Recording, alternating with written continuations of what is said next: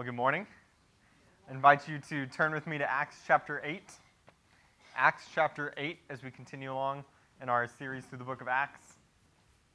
I promised this morning that we're not going to do 70-something verses like last week.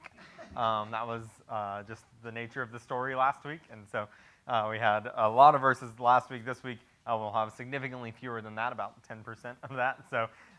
So no worries. If last week stressed you out by how long it was. Acts chapter 8 is where we're going to be this morning. We're going to pick up right where we left off last week at the end of chapter 7. So we're going to be beginning chapter 8, the second half of verse 1. Acts chapter 8, second half of verse 1 says this, "And there arose on that day a great persecution against the church in Jerusalem, and they were all scattered throughout the regions of Judea and Samaria except the apostles. Now devout men buried Stephen and made great lamentation over him. But Saul was ravaging the church, and entering house after house, he dragged off men and women and committed them to prison." Let me pray for us this morning. Holy Father, give us ears to hear what you're saying to us from your word this morning. Sometimes we open your word and it is a breath of fresh air. It is just the joy that we need for the moment. God, other times it's convicting. It is piercing into our soul and revealing the things in our lives that we need to change. We pray, Father, that this morning it would be both, that it would be encouraging and uplifting to our souls, that it would give us joy and life and peace through Jesus. But God, we also pray that it would be convicting to our souls, that it would be life-changing, that your word would show us what it is that we need to do, how we need to correct our lives to live in accordance with your word. So, Father, we pray this morning that we would have ears to hear what you're saying through your word. And God, give us a heart that is ready to apply it. Let us leave this morning different than when we came. Let's leave this morning better than when we came. Let's leave this morning in a closer relationship with you, with a better understanding of you, and a life that is more aligned with you than when we walked in this morning. God, change us through your word. We love you and praise you, and it's in the beautiful, precious, holy name of Jesus that we pray. Amen. Now, ordinarily, I start a sermon with a funny story or a particularly memorable anecdote. All right, if you read a book on preaching or you go to a class on preaching, you learn to grab the audience's attention and then try to orient them to whatever the sermon is about. So normally that's what I'll do. I'll start the sermon with a funny story. It's a story that's funny to everybody. Maybe it's a story that's just funny to me and gets absolutely zero laughs, and that's okay. And sometimes it's a story that's not funny to anybody at all. It's a serious thing, but it's a story that just gets us thinking. That's normally how I'll start us out, but not this morning, and not for this text, because Acts chapter 8 takes place in the context of a tragedy. Acts chapter 8 takes place in the context of a difficult, heart-breaking, gut-wrenching moment in the church. You think back with me to what we read last week in Acts chapter 7. There's a guy named Stephen. And Stephen was this godly guy who was revered by the church. Think about it. Out of the thousands of Christians in the early church in Jerusalem, they selected Stephen as one of 7 men to lead and help the church in a very specific way. So he was highly revered by the church. Stephen was a man of God, a wise man who was full of wisdom of the Holy Spirit, who loved people and wanted to meet their needs. He was a good, godly man who was highly thought of in the church. And then Stephen was carried by this group of men who hated his message. While he was out preaching the gospel, while he was out sharing the good news of eternal life in Jesus, he was carried by this group of angry men who disagreed with him before a court, placed on trial for his faith, dragged outside of the city, and then murdered. You think about it, the blood of the very first martyr in the church's history was soaking into the ground in a field outside of Jerusalem. And all around him, there were rocks that lay strewn by an angry mob who left them after they had picked them up to throw them at Stephen until his body crumpled into the ground. And that same mob, that same angry group that had murdered Stephen turned around, went back into the city, and they began raging against the church. That same group turned around, and they began finding, arresting, and killing Christians throughout Jerusalem. And that's exactly where the story picks up in Acts chapter 8, beginning in verse 1. Verse 1, it says, "There arose on that day a great persecution against the church in Jerusalem.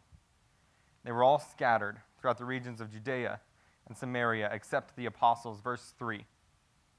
"Saul was ravaging the church and entering house after house. He dragged off men and women and committed them to prison." This moment is a tragedy for the early church.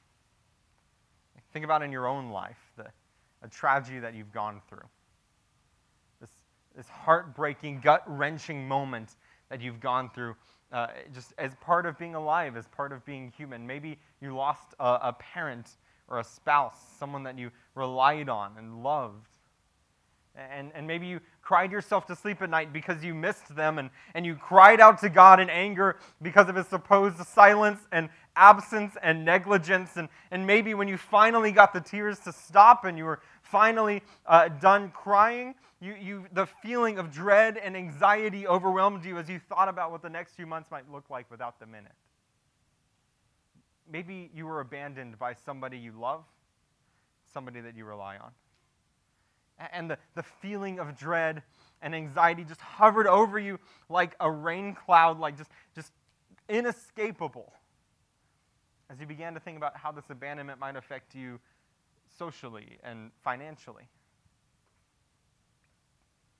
Maybe you lost a job, and you couldn't even process what happened. You hadn't even cleaned out your desk before the feelings of stress and worry and sorrow seeped in, and you began to think about how you're going to tell your wife or your husband, and how you and your family were going to survive, how you and your family were going to get by. We are all familiar with tragedy in our life. Even collectively as a nation, events like 9/11 stick in our minds because they're events where we all as one group simultaneously experienced sorrow and stress and pain all together. And there's this flashpoint, this moment where we all experience a tragedy together all at once. Or we know what it's like to experience tragedy, the really exhausting combination of sorrow and stress that comes where you can't get the tears to stop, and then when you do get the tears to stop, you can't get your heart to stop racing. There's a part of us, just as being alive, we experience tragedy. There's part of us just from existing in this world that is broken by sin. We know what it's like to experience tragedy, and that's exactly what the early church is going through. It's exactly what's happening here at this point in time, recorded for us in Acts chapter 8. The early church is experiencing a tragedy. Stephen was murdered, and now people are coming after the rest of the church. They are going after them to try to arrest them and kill them. You can picture the early church here in verse 1. You can picture them huddling into their houses together, and you can see them talking and praying and reading the word together as they were doing, as we found out throughout the book of Acts up to this point. They're together in their homes, and you can see a messenger running in and breaking the bad news. Hey, Stephen is dead. An angry mob murdered him, and then Saul, who's an important character in the book of Acts, important character in church history, who Luke introduces here in Acts 8, actually at the end of Acts 7, but Luke introduces him here.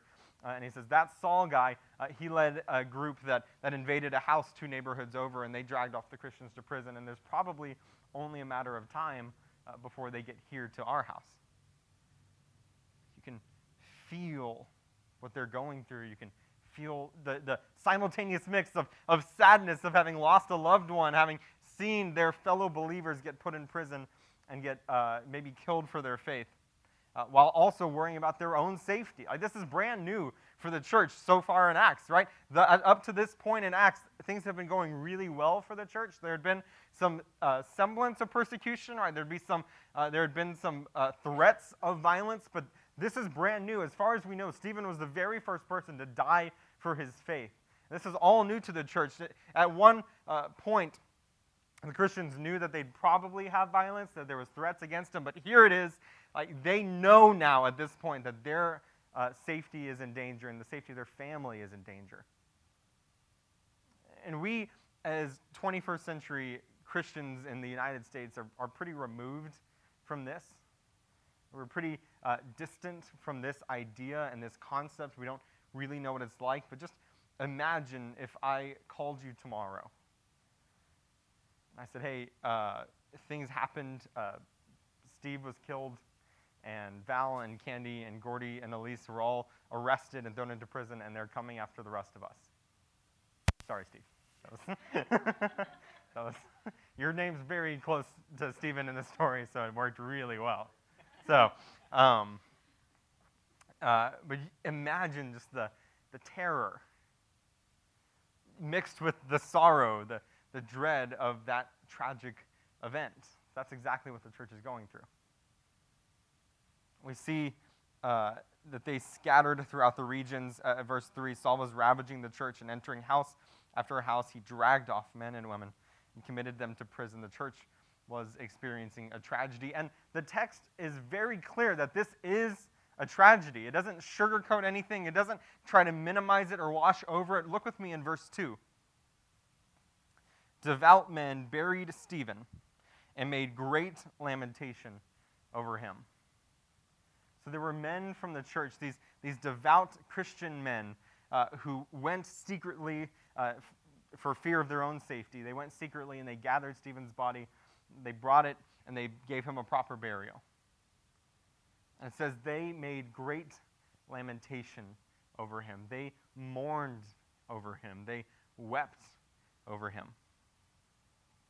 You can picture what's going on. Again, it's a very cold statement that just devout men came and buried Stephen, but you can picture what they're feeling. You can picture what they're going through. You can see the tears welling up in their eyes as they come across his beaten and bloodied and bruised body that had been laid out in the ground outside of Jerusalem. And you can feel the heaviness of the moment as they lowered his body into a grave. And you can sense and hear the tears and the sadness in their voice as they shared moments of joy, the moments that they had spent with Stephen, and they're talking about these moments in between conversations about their own safety and what they're going to do. You can feel the moment here. It is a tragedy. They raised a great lamentation over him. They mourned over him because it is tragic. Let me say this. If you are going through a tragedy today, if you go through something difficult in your life, we as Christians do not need to minimize what you're going through because the Bible doesn't. There are tragic things that happen in our lives. God sees it. God knows what you're going through. He knows that it's heartbreaking. He knows that it's painful. It is both true that God is holy, that God sees what you're going through, and that it can be really painful. Both of those things can be true at once. Is God good? Is God holy? Is God sovereign? Is God all-powerful? Yes, yes, yes, and 1,000 times yes. But that doesn't make tragedy any easier. That doesn't make the sad and difficult moments of our life any better. They're painful. Mourning and sadness are natural reactions to the moments of injustice and pain that we feel in our lives. The Bible says that we as Christians need to mourn with those who mourn and weep with those who weep because there are sad, tragic moments in our lives. There are difficult events. There is a time for mourning, as the Ecclesiastes says, because it's not right. It's not fair. It's not supposed to be like this. And my heart goes out to you if you're struggling with something, if you're experiencing a difficult moment, if you're in your life, if you're experiencing a tragedy, because it's not fair. It's not supposed to be like that. God has made you for life and joy and peace. He didn't make you for pain. He didn't make you for sorrow. He didn't make you for death. And so we weep and we mourn because it's not fair. It's not right. It's not right that Stephen was murdered. It's not fair that Stephen was killed, and it's not fair that the Christians in Jerusalem were being arrested and killed for their faith, and that these Christians in Jerusalem were faced with this persecution. It's not right. It's not fair. They were mourning. They raised a great lamentation over him. God saw what was going on, and it says in God's word that it was a tragedy. Raised a great lamentation over him, and faced with this persecution, faced with what was going on in their lives, what was going on around them, they did the sensible thing. They got out. Christians there in Jerusalem decided to get out from where they were. Again, in verse 1, great persecution arose against the church, and they were all scattered throughout the regions of Judea and Samaria. Right? Sometimes God may call you to stay in the face of persecution, but there's also no biblical mandate to be stupid. Right? And so they left. They didn't have to stay.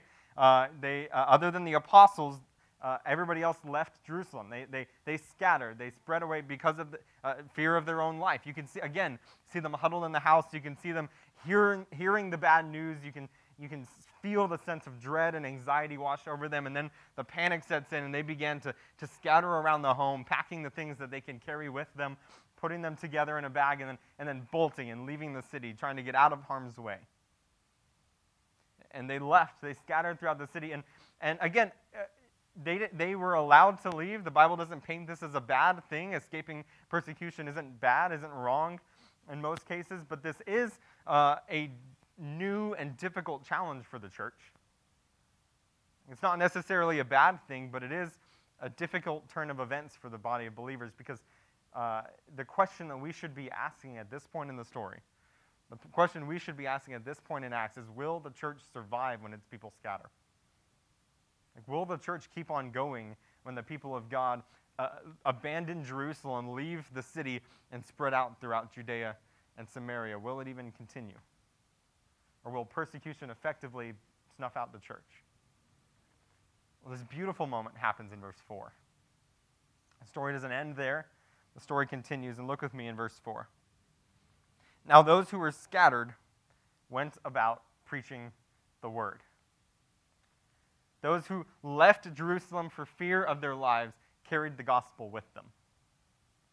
Those who had to abandon their homes and abandon their livelihood, abandon the connections that they knew and made in Jerusalem, they had to abandon those things. They had to scatter throughout Judea and Samaria. Those who scattered carried with them the good news of salvation in Jesus Christ. As they went, as they left, they carried with them and boldly proclaimed the fact that there is salvation in Jesus Christ. So not only did the church continue, the church expanded. Like, not only did this moment of tragedy lead to the church scattering, it led to the gospel being spread throughout Judea and Samaria. Think back with me to Acts chapter 1, verse 8, which again kind of serves as this outline for the book of Acts. You will be my witnesses in Jerusalem. Check. And Judea and Samaria. Now, check. They are now the witnesses for Jesus, spreading the gospel throughout the region of Judea and Samaria. Here's an example, verse 5. Philip went down to the city of Samaria, or a city of Samaria, and proclaimed to them the Christ. And the crowd with one accord paid attention to what was being said by Philip when they heard him and saw the signs that he did. So Philip, if we think back to the beginning of Acts 7, Philip was one of the other 6 men who were selected alongside Stephen to meet a need in the church at that time. So Philip, another guy who's revered by the church, who's loved by the church, he had to flee for his life out of Jerusalem, and he decided to go to Samaria. Now, if you have ever heard of a sermon on the Good Samaritan, or maybe a sermon on the woman at the well, then most likely you know that Jews hated Samaritans, and Samaritans hated Jews. Right? They hated each other. Now, Samaria was this region in between Galilee and Judea. It's this region now just kind of in the middle of what's now Israel. And the Jews hated the Samaritans so much that if they needed to go to a city on the other side of Samaria, they would just go around it. They wouldn't even go through it. Right? They hated each other. And so Philip had the bright idea to go down there. Right? If you're escaping the Jews, if you're trying to escape persecution at the hands of Jews, why not go to Samaria? Right? They hate them. They're probably not going to go through there anyway. So Philip goes down, and while he's in Samaria, he thinks, why don't I preach the gospel? The Samaritans need Jesus. The Samaritans need to know the gospel. And so he goes down there and he proclaims the good news of salvation in Jesus Christ. And a crowd gathers and they begin to hear his message. Philip preached to them that Jesus was the Messiah. that he was the Savior of the world. He preached to them that Jesus died for the forgiveness of their sins. And he preached to them that Jesus rose again from the grave and is now seated at the right hand of God so that they can have confidence in the fact that Jesus can give them eternal life if they place their faith and their trust in him. He preached to them and said all they have to do is repent from their sins and place their faith in Jesus. And this crowd is gathering, and they're all listening intently to the sermon that Philip is giving. And it's this crazy moment where they're all listening intently, and it brings us back to moments earlier in the book of Acts. All right, where the apostles are preaching the gospel in Jerusalem. They're proclaiming the good news, and people are gathering. There's a crowd that's coming together, and thousands of people are being saved day after day. As people are coming to know Jesus, they're hearing the good news. They're seeing the works that the apostles are doing. There's this glorious, great moments, great moments earlier in the book of Acts where God is working in Jerusalem, and we see that now in Samaria, that through Philip, God is doing a crazy, incredible movement in Samaria. And it's this beautiful moment that Philip had to leave Jerusalem, and while Jerusalem is in chaos, God is doing the same wonderful, great, mighty work in Samaria. In the midst of all that chaos, in the midst of this tragedy, God is doing this great and beautiful work in Samaria. Part of why they were so attuned to Philip's message is that God was confirming it as Philip was preaching it. Look with me again at the second half of verse 6. They were listening to him when they heard him and saw the signs that he did. For unclean spirits, crying out with a loud voice, came out of many who had them, and many who were paralyzed or lame were healed. So again, this should bring up imagery, this should bring up ideas of things that happened earlier in the book of Acts. And this is very similar to what was happening in Jerusalem with the apostles, where the apostles proclaimed the gospel to people who had never heard it before. The Holy Spirit confirmed that the message was true through these signs and these wonders, and the crowd believed. People came to faith in Jesus. That's what's happening here in Acts chapter 8, that Philip goes over to Samaria. He proclaims the gospel. God, in his infinite power and goodness, decides to prove to the Samaritans that the gospel is true, that it really is the gospel, that Jesus really was the Messiah, that everything that Philip was saying was true. So God performs these signs and wonders, and people are getting healed, and ultimately people are coming to know Jesus. And where the gospel goes, where Philip is proclaiming the good news of salvation in Jesus Christ, where these Christians who are scattered throughout Judea and Samaria take the message of the gospel, joy follows. Look with me in verse 8. There was much joy in that city. There was much joy in the city in the middle of Samaria where Philip was preaching and proclaiming the good news of eternal life in Jesus Christ. Like, picture the scene in Samaria. Our lives are being changed. Hope is rising. Residents are experiencing eternal life and salvation for the very first time. Residents who had experienced affliction at the hands of various diseases or evil spirits are experiencing release and rescue for the very first time. Joy is palpable in the city of Samaria. It's this beautiful moment that we saw very similarly in Jerusalem earlier, where there's this beautiful moment of life change and joy and excitement and happiness happening in the middle of Samaria. Praise God that we serve a God who is big enough to turn a tragedy into a triumph. That we serve a God who is big enough to turn a dilemma into deliverance. Because this is one of the lowest and worst moments of Philip's life. Philip just lost a good friend who was murdered by a mob of angry Jewish men who hated his message. And Philip watched as some of his fellow believers were imprisoned and killed for their faith. And Philip had to flee from his home. He had to abandon his life in Jerusalem. He had to run for his life to Samaria.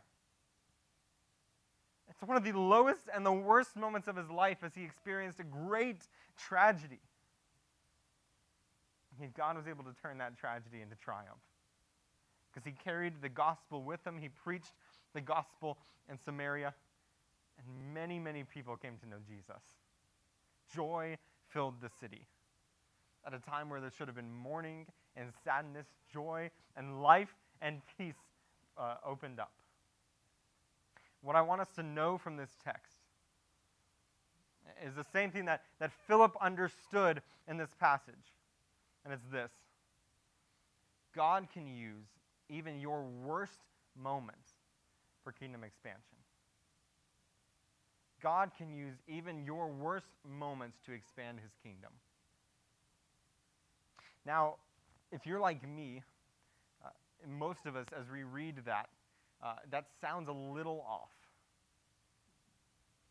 And the reason that it sounds a little off is because that truth requires us to have a shift in our mindset. And a lot of us are probably used to hearing ideas like, hey, God's going to turn things around for you, and it's going to be a lot better. Or, hey, when God closes one door, he opens an even better one. Or something like, hey, I know you're going through a really difficult time, you're going through pain, but God has got this huge blessing for you right on the other side of that pain. We're used to those ideas, and the reality is that we have allowed bits and pieces of the prosperity gospel to infiltrate our beliefs and to infiltrate our churches. If I were to ask you if you think that God is going to grow your bank account and make it really big because you give money to the church, my guess is most of you would think no. That there is no biblical promise that God will add zeros to your bank accounts if you give checks to the church. And you would be right.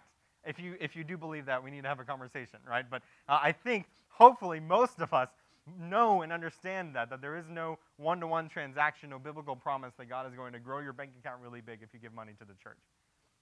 But if I were to ask you that if God, in his goodness, was going to give you greater blessings and make your life better on the other side of a tragedy, I think most of us would assume that that's true.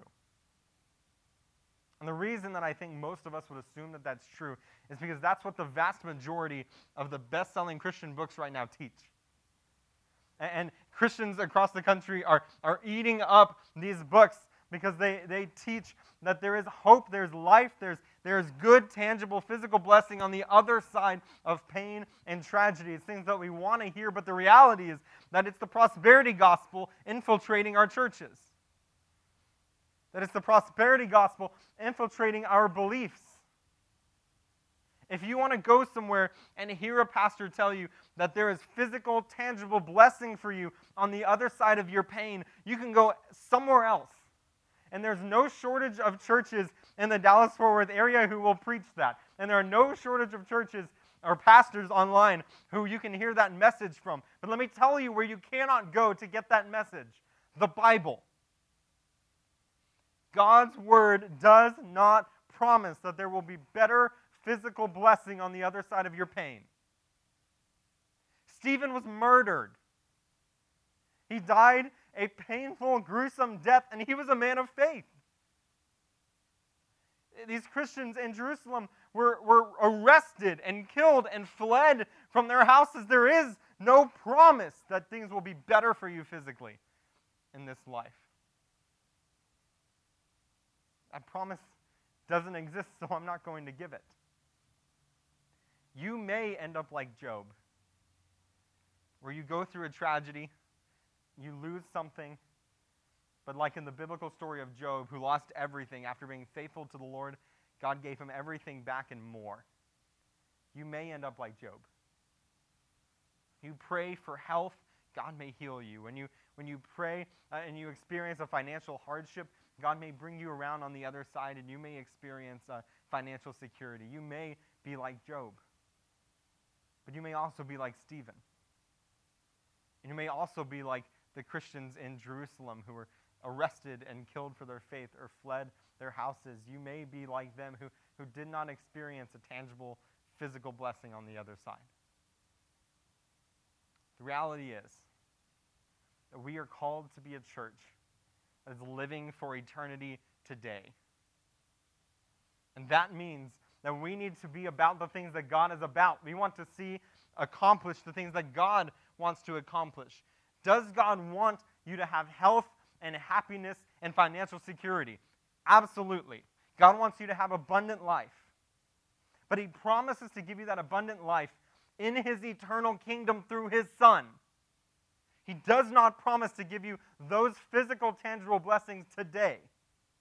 He promises that you'll experience even better tangible blessings for all of eternity in the kingdom through his Son.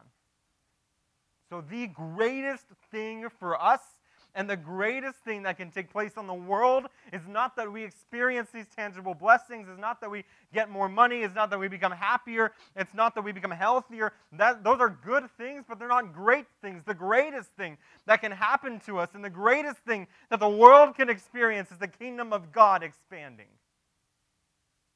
We read verses like Romans 8, or like the one in Romans 8, that says that God works all things for the good of those who love him and are called according to his purpose. And we read into that a physical, tangible blessing, that God is going to work things out for me. That God is going to bring me about on the other side of my pain, on the other side of this tragedy, God's going to make things really good for me. That God will bring me about financial security, that God will give me happiness, that God will give me health, that God will bring me through these things. And we read that onto the passage in Romans 8, but that's not what Paul is talking about in Romans chapter 8. What Paul is talking about in Romans chapter 8 is kingdom expansion, because that is the greatest thing that can happen to you. Specifically, what Paul is talking about in Romans 8 is that we would grow in the image of Jesus. You see, God can use your tragedy, God can use the lowest moments of your life to grow you and shape you and mold you into the image of Jesus. And as you grow in the image of Jesus, you look more like the kingdom of Jesus, the kingdom of God. You look more like a resident and a citizen of the kingdom of God that you're called to be. Because you grow in submission to Jesus. You begin to turn from your sins and you begin to walk in accordance with righteousness and the life that God called for you. God can use your tragedies, your lowest moments, to grow you in Christ's likeness and to grow the kingdom of God in your own life, in your own heart. God can also use your tragedies to expand his kingdom. That's exactly what happened here in Acts chapter 8, that God used this low, tragic moment in Philip's life and in the lives of other Christians to expand his kingdom. And notice what happened. God could have just given Philip his house back. God could have just protected Philip. But notice what happened, that even in this low moment, as God used the gospel and they used this tragedy in Philip's life to expand the kingdom of God, joy followed. The greatest joy for us is not to experience these physical, tangible blessings. The greatest joy for us is to see the kingdom of God expand, to see us grow in the image of Jesus, and to see more and more people come to know Christ. As we wait for the day when we will experience those tangible blessings, the greatest joy, the greatest thing for us will be to see more and more people come to know Jesus and to see us grow in the image of Christ and to glorify God with our lives. We need a mindset shift. Because it is great to say that God can turn around your worst circumstances and make them better for you. He can. And he will ultimately in all of eternity. But what the Bible teaches, and what's an even better statement, and what's an even greater source of joy, I hope for you, is that God can take even your worst circumstance and expand his kingdom with it. God can take even your worst circumstance and bring about life change and joy and hope everlasting through it. Listen, if you're here this morning and you're going through a really difficult time, if you're here this moment and you're going through a tragedy, it's probably not very comforting for me to tell you that God can use that to expand his kingdom. I understand that. And I don't want to minimize what you're going through. God doesn't. God sees it, and it is hard. It is difficult. And so we mourn with you. Because I know that it is painful, that it is hard. God did not design you for this. God didn't design you for death. He didn't design you for pain. He didn't design you for illness. He didn't design you for any of these things. He designed you for eternal life, and that's what he wants you to experience. So we mourn as we experience the effect of sin. We feel a lot of times Like if I'm going through something difficult, if I'm going through something hard, if I'm experiencing a financial insecurity or bad health, then something's got to be wrong, because we assume that God wants us to be happy and healthy and financially secure. And so if we're not one of those things, then something has to be wrong with me. Something has to be wrong in my life. And let me just tell you, yes, something is wrong, and it's called sin. But not necessarily your sin. It's just the fact that the world has sin, that the world is broken and marred by rebellion against God. And so because of that, tragedies occur, darkness happens, pain and sadness occur in our lives. But God can use even those moments to do incredible, mighty things for his kingdom. So I want to be able to tell you that there's life, and I will tell you that there is life. There is tangible benefit, but it's through the Son, Jesus Christ, that you can experience it for all of eternity. I'm going to tell you that what's even better than that is that if you're going through something difficult, if you're going through something hard, God can take even that moment and use it for his kingdom. You might have happiness, you might have joy if God heals you, or if God makes you financially secure. But that joy pales in comparison to the joy of knowing that you are in a relationship with Jesus and that the kingdom of God is expanding. And God can do that. God can bring about that joy and that life, even through a tragedy. We need a shift in our mindset. In addition to needing a shift in our mindset, we also need a shift in our practices. Right? We need a shift in our action. We need to carry the gospel with us wherever we go. How are people going to know the gospel? How are we going to see the kingdom of God expand if we do not share the message of entrance into the kingdom of God?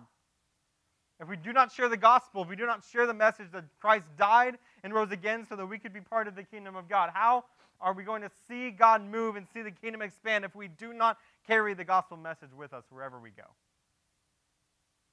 We need a shift in our mindset that realizes that gospel expansion, kingdom expansion is the greatest thing in the world for us. And we need a shift in our actions that realizes that no matter what we're going through, we need to carry the gospel with us. These Christians lost their home and were running in fear for their lives, and they still proclaimed the gospel wherever they went.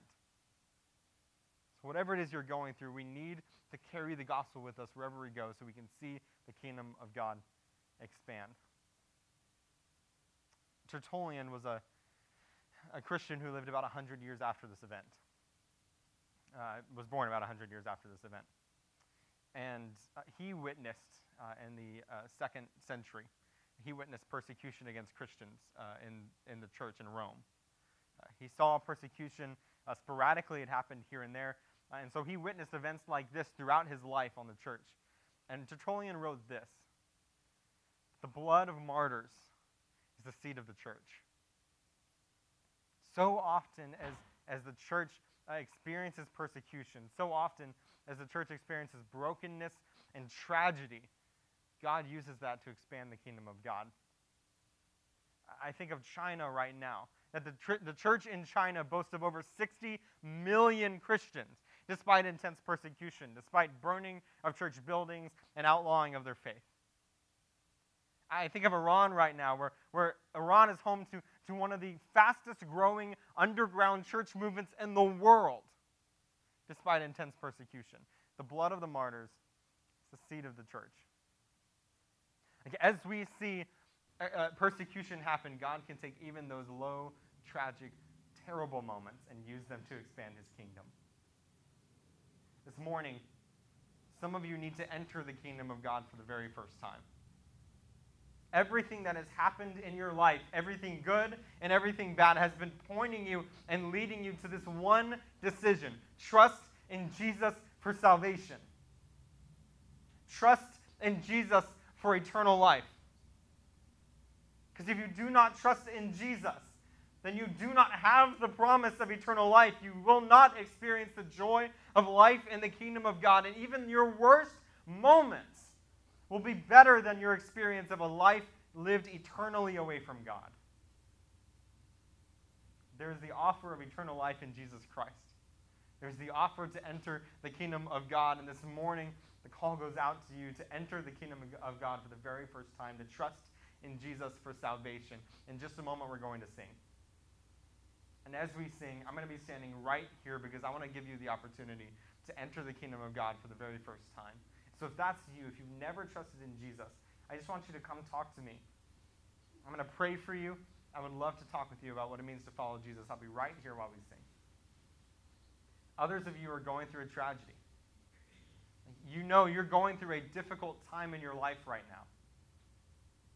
And there's nothing magical about coming to these steps and praying. There's nothing super spiritual or special about it, but there's something to do with the action. The act of coming down in submission to Jesus. What I want you to do is, if you're going through a really difficult time right now, if you are experiencing this tragedy and you feel the brokenness, you feel alone, you feel the sadness and the stress and the anxiety that accompany a tragedy, if you're going through something difficult right now, the stairs are open. I would love for you to come down and just pray. Pray that the Lord would give you confidence in his ability to use what you're going through for his kingdom.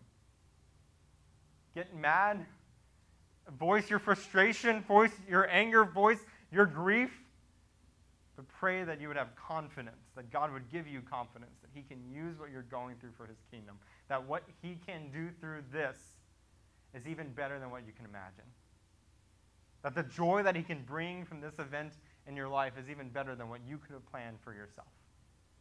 The stairs are open. As we sing, I invite you to come down and just pray for this confidence in the Lord to do something amazing in your life through this difficult situation. Let me pray for us. Heavenly Father, I thank you for the joy of eternal life in Jesus. I thank you that we do have the opportunity for life, that there is an offer of salvation for us, that we can go from death to life, that we can be set free from sin and death. God, I thank you that there is an escape from this misery and this pain, that there is an escape from this tragedy, and it's an eternal life in Jesus. Father, I pray that every single person here would know the joy of eternal life in Christ. And I pray that every single person here would join me for all of eternity experiencing the tangible, physical joy of life in you. So, Father, if there's anybody here this morning that has never entered into a relationship with you, if there's anybody here this morning who has never trusted in Jesus for salvation, I pray, Father, this morning would be the morning that they would enter your kingdom. I pray for those who are struggling, are going through a difficult time in their life right now. I pray, Father, that you would give them confidence in you, that they would know that you see them, that you know what they're going through, and that it does break your heart as well, that they weren't made for this tragedy, they weren't made for this difficult circumstance, they weren't made for this pain. Father, I pray that you would give them confidence that you are working in and through it, that you can take even our lowest and worst moments and do something amazing with them. I pray that we would see your kingdom expand in our own lives as we grow into the image of Jesus, and in the lives of the people around us as we carry the gospel with us wherever we go. Give us confidence in your work in our lives. We love you, praise you, and in the name of Jesus that we